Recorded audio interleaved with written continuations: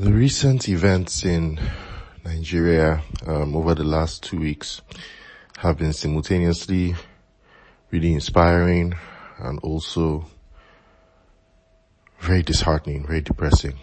For those who do not know, there is a police group called SARS, which stands for the Special Anti-Robbery something, whatever. And even among the police here, they are especially known for being very brutal.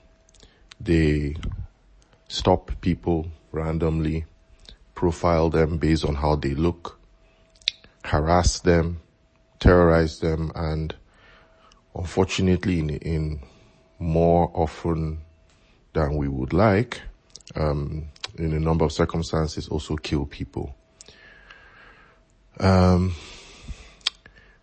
They primarily prey on young men, claiming that the reason that a young man in Nigeria could afford to own an iPhone or have a laptop is because they engage in internet fraud or some other associated criminal activity. So they use this ostensibly as an excuse or a pretext to now extort money from them and oppress them. So recently, due to, I'm sure, a combination of the stresses created by COVID-19 and economic hardship and more, there was a blow-up. People around the country decided to protest against the SARS unit in particular. So this became a rallying point and a hashtag, End SARS. It was primarily a peaceful protest. People gathered at different key spots around the country. I will focus on Lagos for now because this becomes very relevant. There are a couple of toll gates in Lagos, and the largest one was occupied by End SARS protesters who did a combination of singing, wake-keeping for people who've been killed by SARS, and just completely non-violent, in fact, also very peaceful protesting. They managed to organize to supply food, welfare, and so on to people who were there. And there was a women's group, Feminist Coalition or Feminist Co, on social media that also helped to organize funds. So a lot of donations were made, and they were dispersing them based on different criteria. That's Feminist Co. On the 20th of October, however, the governor of Lagos State imposed a curfew, initially announcing it at 12 noon and saying that it was the curfew started at 4 p.m. And this was because there had started some violence, well, I don't know if I'll say violence, just unrest had begun to occur in different parts of the state, where the places that are known as the mainland in Lagos. So on the 20th, after announcing this, it turned out that, 4 hours to get anywhere in Lagos is insane if you know the traffic here. So he extended it to 9. But some protesters decided that they were going to wait at the toll gate instead of going home. A lot of the social media hubs, let me call them hubs, for the protest network had encouraged people to go home and to come back after the curfew was lifted. It was a 24-hour curfew. But some protesters decided to stay at the toll gate, again, peacefully. They were not doing anything. They were not even making much noise, I think. But then, sometime in the evening, members of the Nigerian army, or at least people dressed in their uniforms, showed up. And after some brief interactions with the protesters who started singing the national anthem, and waving the Nigerian flag because news had spread that the army was going to be deployed, but that if you carried a Nigerian flag, it was apparently wrong, not allowed for them to open fire on you. I don't know where this information came from, but it was one of those things, Unfortunately for these protesters, they were opened fire upon without any provocation, and a number of them were killed. How many is in dispute, but to be really honest, it doesn't matter. Even if nobody was killed, the fact that the members of the armed forces of Nigeria opened fire on the citizens with live ammunition without any provocation whatsoever, and even if there was provocation, but let's leave that aside, is horrific. I'm not going to go into too much detail on the various machinations or perceived machinations of the political class to cover up, exonerate themselves, all kinds of things. And there were all sorts of various incidents that happened before the shooting and afterwards that make it seem like it was a planned operation. I don't want to use this platform to speculate on what did or did not happen, or narrativize something or build some conspiracy. The facts are on the ground that all we know is these are the events. I watched a live stream of someone having a bullet being taken out of their leg. It was a really traumatizing thing to witness. A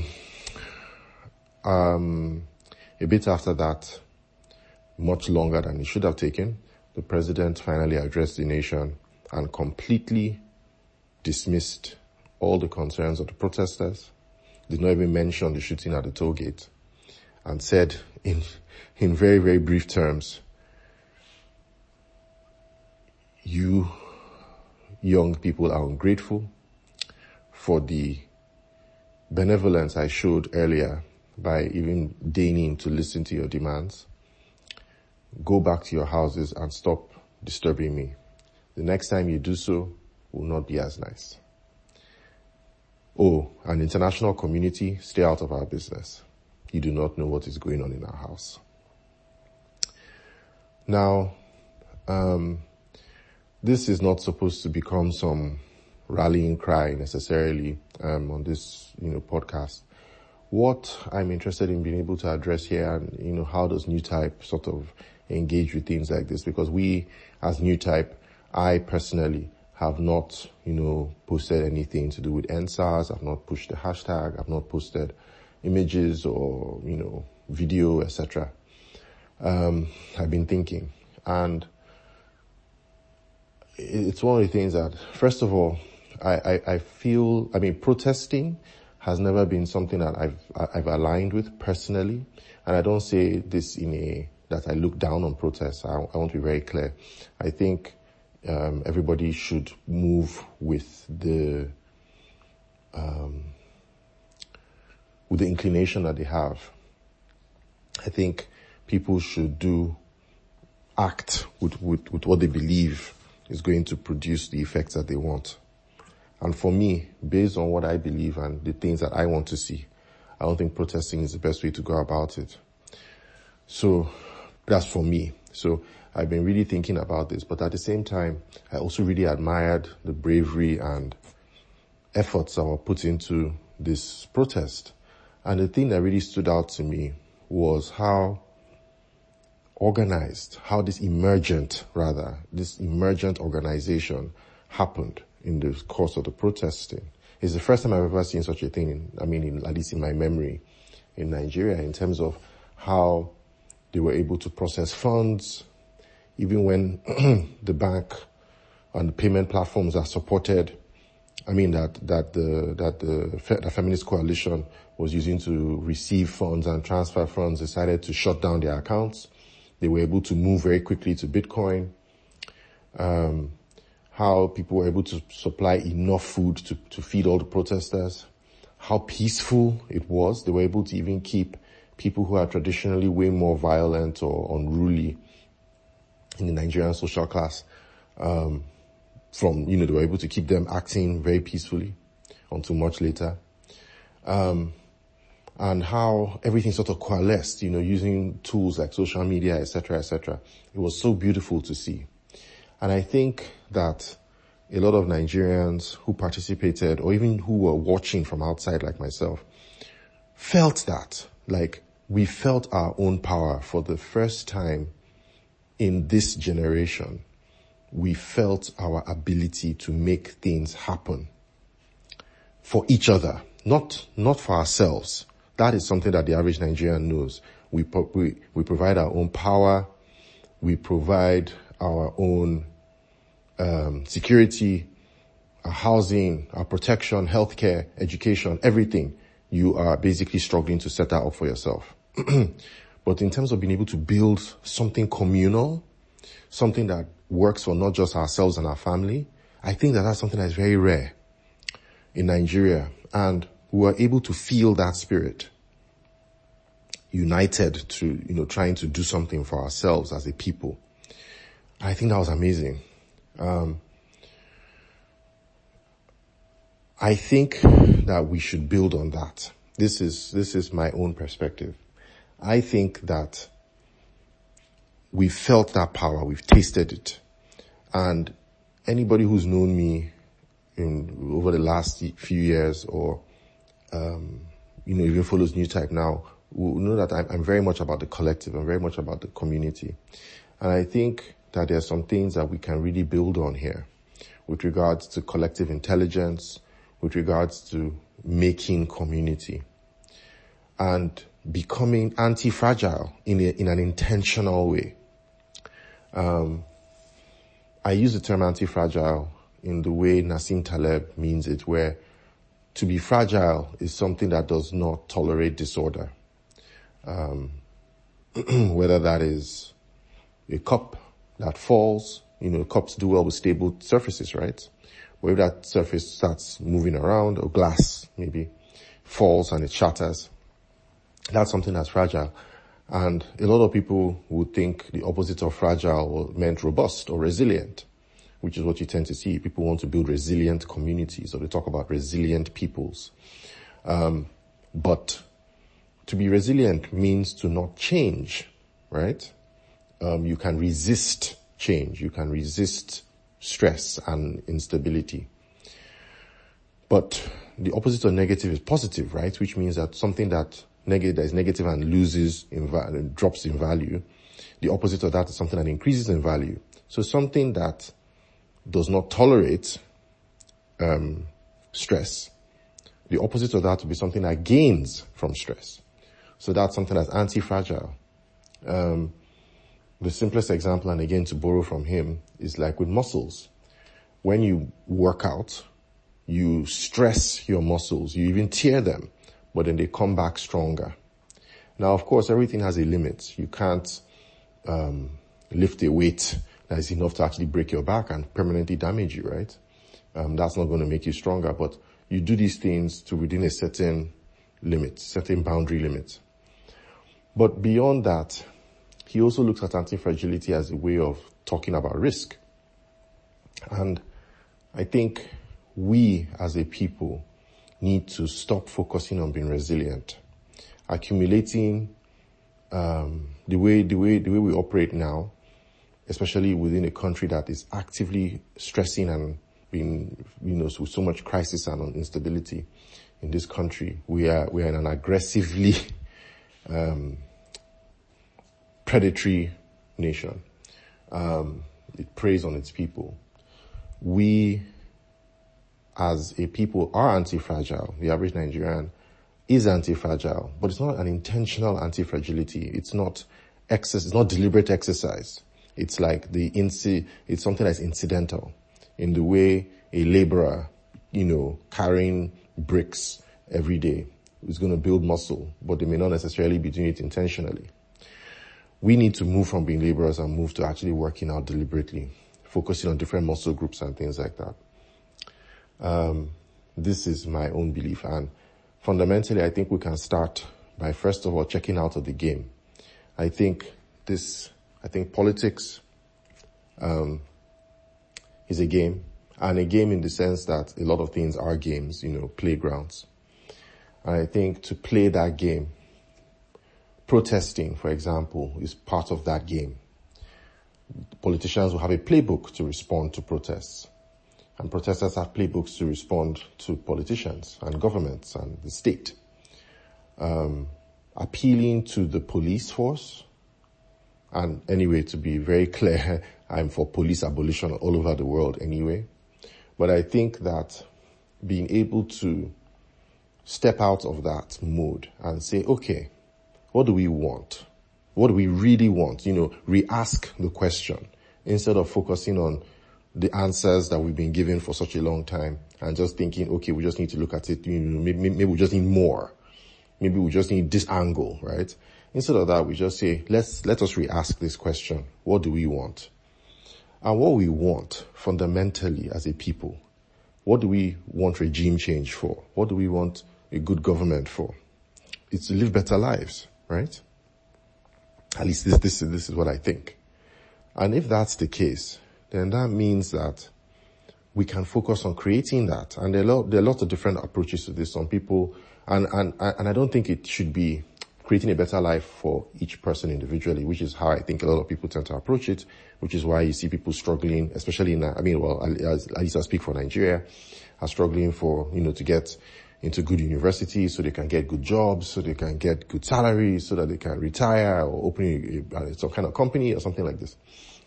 And I think that's what a good life means. But I think we can really look at that again and start redefining that, Does the good life necessarily mean money? Why does it mean money? And then we ask that question again, we re-ask the question. And a lot of the time, money is a means to an end, right? We don't just want money for its own sake. At least, as long as one is not, pathological in some manner. So, if that is the case, then let's follow that thought. What do we want money for? Money gives us access to security, it gives us access to healthcare, education, social standing, respect, security. If we can get all those things without money, would we need money? Because we know that money is also part of a game that is rigged against the majority of us, right? You need connections, you need family, a family advantage, whether that is you already have money. You need luck, a lot of luck, if you don't have any of those things. And in a place like Nigeria, it means that you need access to something like the political class, or at least a kowtow to them. And if that's a rigged game, then we come back into the fact that we need to play a different game. We need to get out of that. So what else can we do? And this protest, I think, was a live demonstration of the fact that en masse, we were able to feed, secure each other, clean the environment, mobilize, do things, live. What happens if we start taking that mindset and applying it to local communities? Providing food security, farming, sharing resources to be able to provide land, sharing resources to be able to provide security for ourselves, and not by hiring some security company. A lot of places in Lagos, so after the protests, after the shooting, there's been a lot of disorder, a lot of violence, a lot of looting going on in different parts of the country. And a lot of places in Lagos, at least, I can speak to this, were kept secure by neighborhood watches and the people we call area boys, who are essentially young men that are in gangs, loose gangs. So nothing as defined as the Crips, I don't think. For example, in America, or like the mafia or something. They're just like loosely associated gangs that are of different areas. And these are the places that are protected. I can speak to this even from where I live. We are right next door, literally a 1-minute walk to a big shopping mall.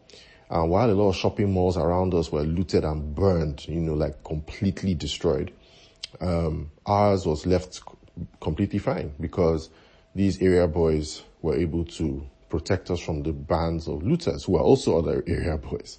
And there are lots of other examples I can think of like this. And it was local. The police were nowhere to be found. So I think these are things that we can provide for ourselves if we sit down and plan it like that. I think before we were colonized, we didn't have police people. We were able to organize our communities, deal with crime in our own ways, provide for each other with food. We didn't use money the way money is considered now. And I know a lot of people will hear this and think I'm advocating for some return to the past, some innocent past or some halcyon days kind of thing. And that's not what I'm saying at all. Back then, we also had a lot of problems.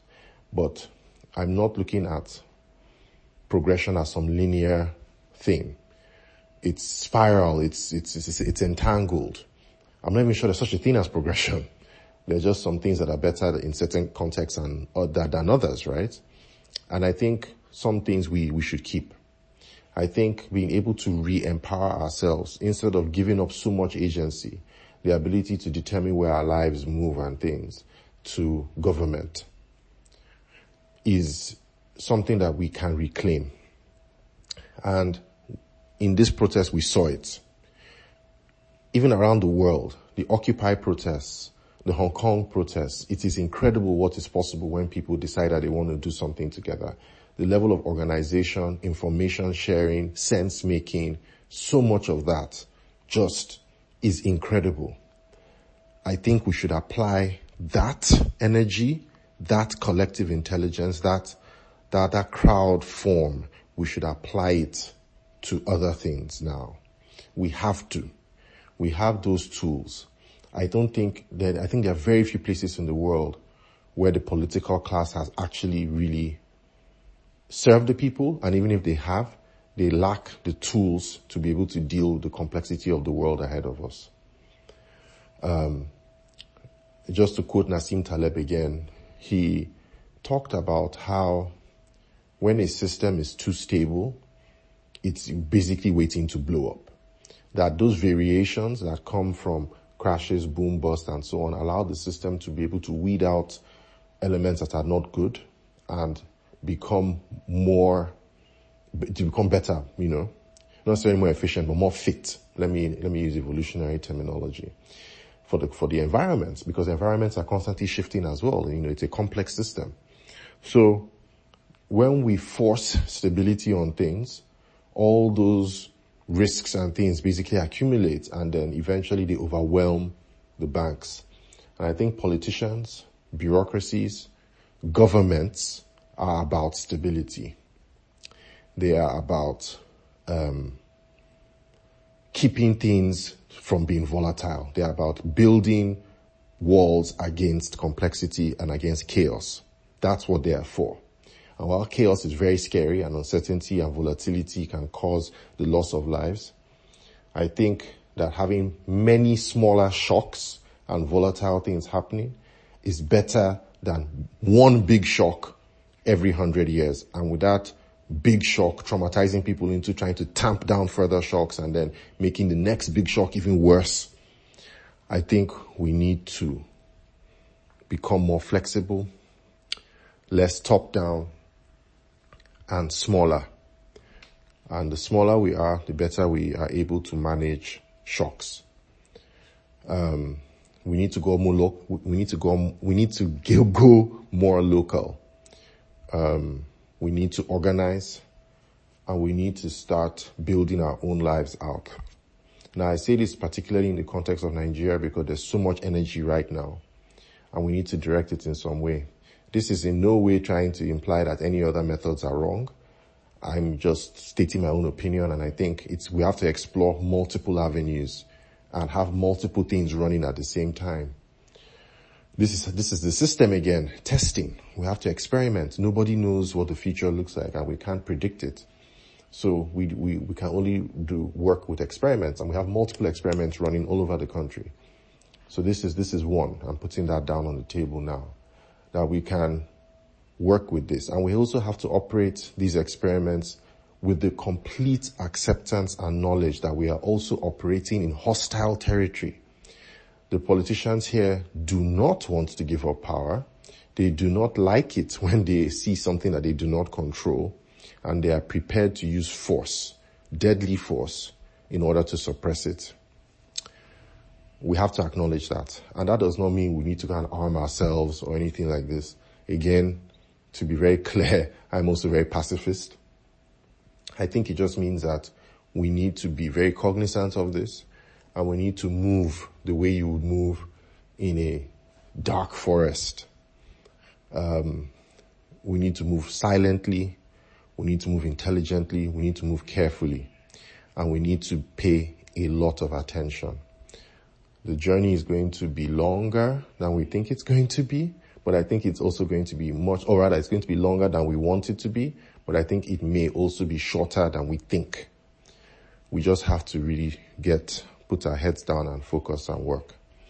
I have some further ideas on this. I don't think this is the right platform to discuss them. The newsletter, but I may break it down over the next couple of weeks, but I'm also going to be hosting a few things that I'll notify people about on here. I'm going to do an Instagram live this coming week. I will also ask that you join it if you're on Instagram. I've also set up some Twitter and Instagram feeds for the project itself. Anti-Fragile Nigeria. Working title, at least the name may change, and I think that's fine too. I will put those links in the newsletter below. And I think that this is something that we need to get a move on now. And I think this applies to everybody in different parts of the world. I don't think any of us listening to this are happy with the lives that we have been born into and that we have been told is the way we're supposed to live. We can do better. We must do better. Because if not, I don't think our descendants are going to be happy with us or our ancestors.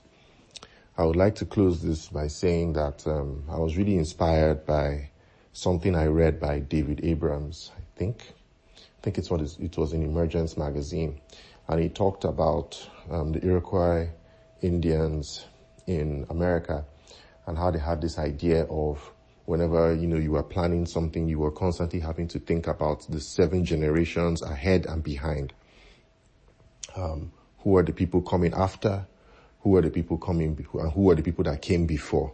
We must always think that way. And there are a lot of buzzwords, a lot of books have been written.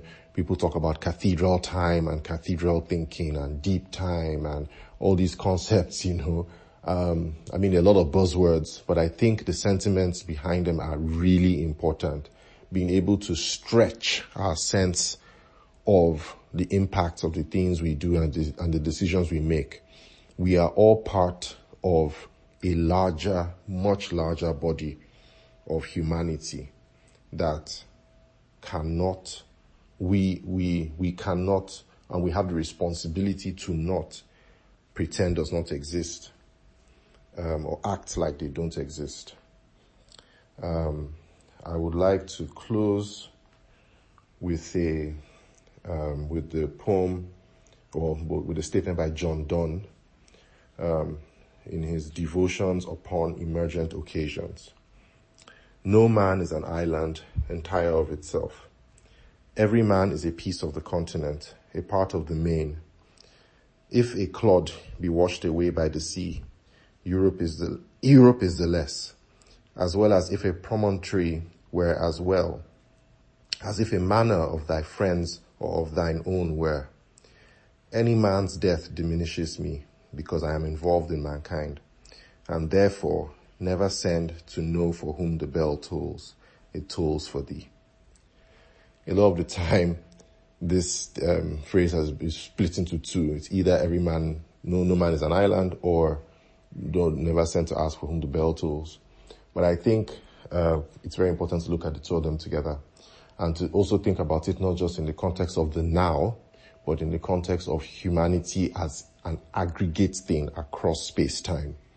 No matter where you are, no matter when you are, we are all part of this same emergent, ongoing, evolutionary experiment, this ongoing thing, or happening process.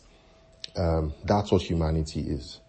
And we owe it to all the humanity that came before, and all the humanity that could potentially come after, to be constantly doing the best we can at every single moment, to be brave, to be intrepid. And we can do this. We definitely have the ability to. Thank you.